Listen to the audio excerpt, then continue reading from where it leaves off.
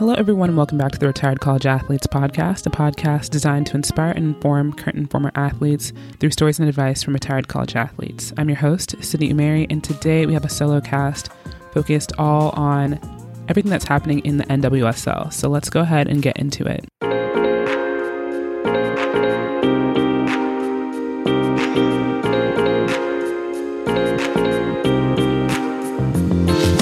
For those who don't know, there has been a lot going on in the NWSL, and I thought it would be remiss of me to not take an episode to just focus on what's happening there, bring light to it if you don't know what's happening, and hopefully spark some conversation on how this should never be happening in women's sports, but also how we can support these women. So there are two major storylines going on in the NWSL. They have had grave misconduct that has plagued the league, and we are just now finding out about it.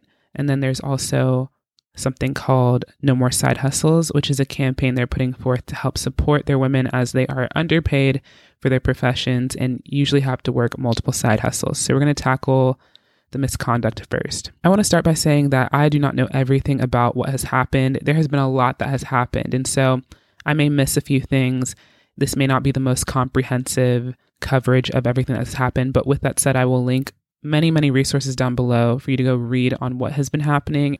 What we are about to discuss has to deal with trauma and sexual abuse. And so if that is triggering for you, this may not be the episode for you. It has been an extremely turbulent time for the National Women's Soccer League, as there has been a huge story of sexual misconduct reported, and it's been decades long in the making between former Portland Thorns and North Carolina head coach Paul Riley and his players, including former players Sinead Farrelly and Mana Shim.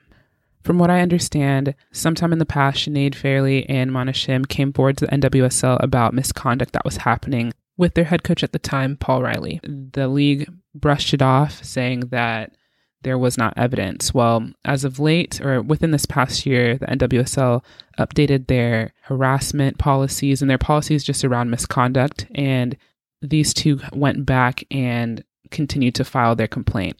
Since then, they have both, I believe, retired from the league, and so they're not current players, but an investigation was done and found that indeed Paul Riley was at fault for everything that they had mentioned and that these women had been sexually coerced by him. With this story coming out, there has been a flood of resignations. Lisa Baird, the NWSL's commissioner, has stepped down. And Steve Baldwin, who I believe was also a part owner of the Washington Spirit and a CEO and managing partner, stepped down as well after being asked to multiple times, at least over the past month or two, to have done so. But that also comes with its own issues, as Kelly O'Hara tweeted about how she was disappointed and frustrated about their response to everything that has happened and the fact that he himself has not released a statement in response to all that the players have said. This, of course, is the most brief summary of everything that has happened. I am missing a lot. I am still also learning so much myself of what has happened, and it's breaking my heart to hear that so many talented women are having to fight for basic rights just in terms of being heard, being believed, and being treated fairly and respectfully in their workplace. With that said, I really do hope that you take some time to read up on everything that is happening in the NWSL. As someone who loves women's sports and wants to support women in everything that they do, I am definitely doing my due diligence to learn as much as I can about what's happening and figuring out the best ways to support these women. But also, if you are someone who has been in situations similar to what we have discussed in this episode, I highly recommend that you seek out professional help just to work through this grieving process. Moving on from that somber note, but still on the NWSL, unfortunately, a lot of what we have just talked about has covered up something awesome that their Players Association is doing, and it's called No More Side Hustles. No More Side Hustles was birthed out of the idea that, of course, soccer is one of the most successful women's sports in the United States, but despite the increased viewership and just the overall support around what is happening, they still make minimum salaries and have a drastic pay gap, not only between their male counterparts, but just in general. They're not really being paid. Roughly 1/3 of all NWSL players make the league's minimum salary, which is $22,000 per year. And then approximately 75% make $31,000 or less. This, of course, is in comparison to the MLS, which is the male's professional soccer league in the United States, where their minimum salary is $84,000. And even their reserve players make a minimum of $65,000 $1,600. And so No More Side Hustles is birthed as a way to bring awareness to this and also for us to support these women. I have bought a shirt to kind of help spread the message, and in that, the money given for the shirt will go towards causes that help to further equal pay for these women in the NWSL. But ultimately, the goal is to make the NWSL become a viable profession and career choice for women for years to come. And so I really appreciate what they're doing here. I think women in all industries have to work for equal pay.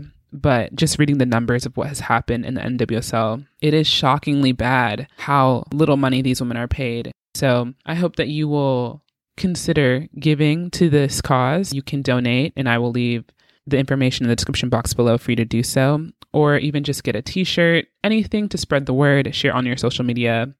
That is huge. But in general, I really wanted this episode to just be a place where you can get information about what's happening in the NWSL. I know it's a lot. Again, I will leave all resources in the description box below. But this is a league that I care a lot about. I think it's so important to protect these women. It's always important to protect these women. So I hope that you care as much as I do, or even more, about this. And we'll take some time to just get educated on what's happening, give where you can, and spread the word. That's all I ask. And I hope that you guys enjoyed this episode. So with that said, let's go ahead and hop into housekeeping. Thank you so much for taking the time to listen to this episode. It means so much that you'll take the time out of your day to do so. If you would like to get more involved in the RSA community, please consider following us on social media. We're everywhere, but definitely most active on Instagram and on YouTube. So check us out there. We actually have a YouTube video coming out at noon today. So follow us on YouTube for awesome content. It comes out every Thursday. Finally, if you love the content that we put out here and would like to see more of it, please consider giving to us on Patreon. You can give a one-time gift or a recurring gift, and in exchange, you get bonus content from us. We're growing a community over there, so we'd love to have you join if you have the means. With that said, thank you again for listening to today's episode. I know it was a lot, but I hope that you will go and get educated and support these women. Enjoy the rest of your week, and I cannot wait to talk to you guys next week.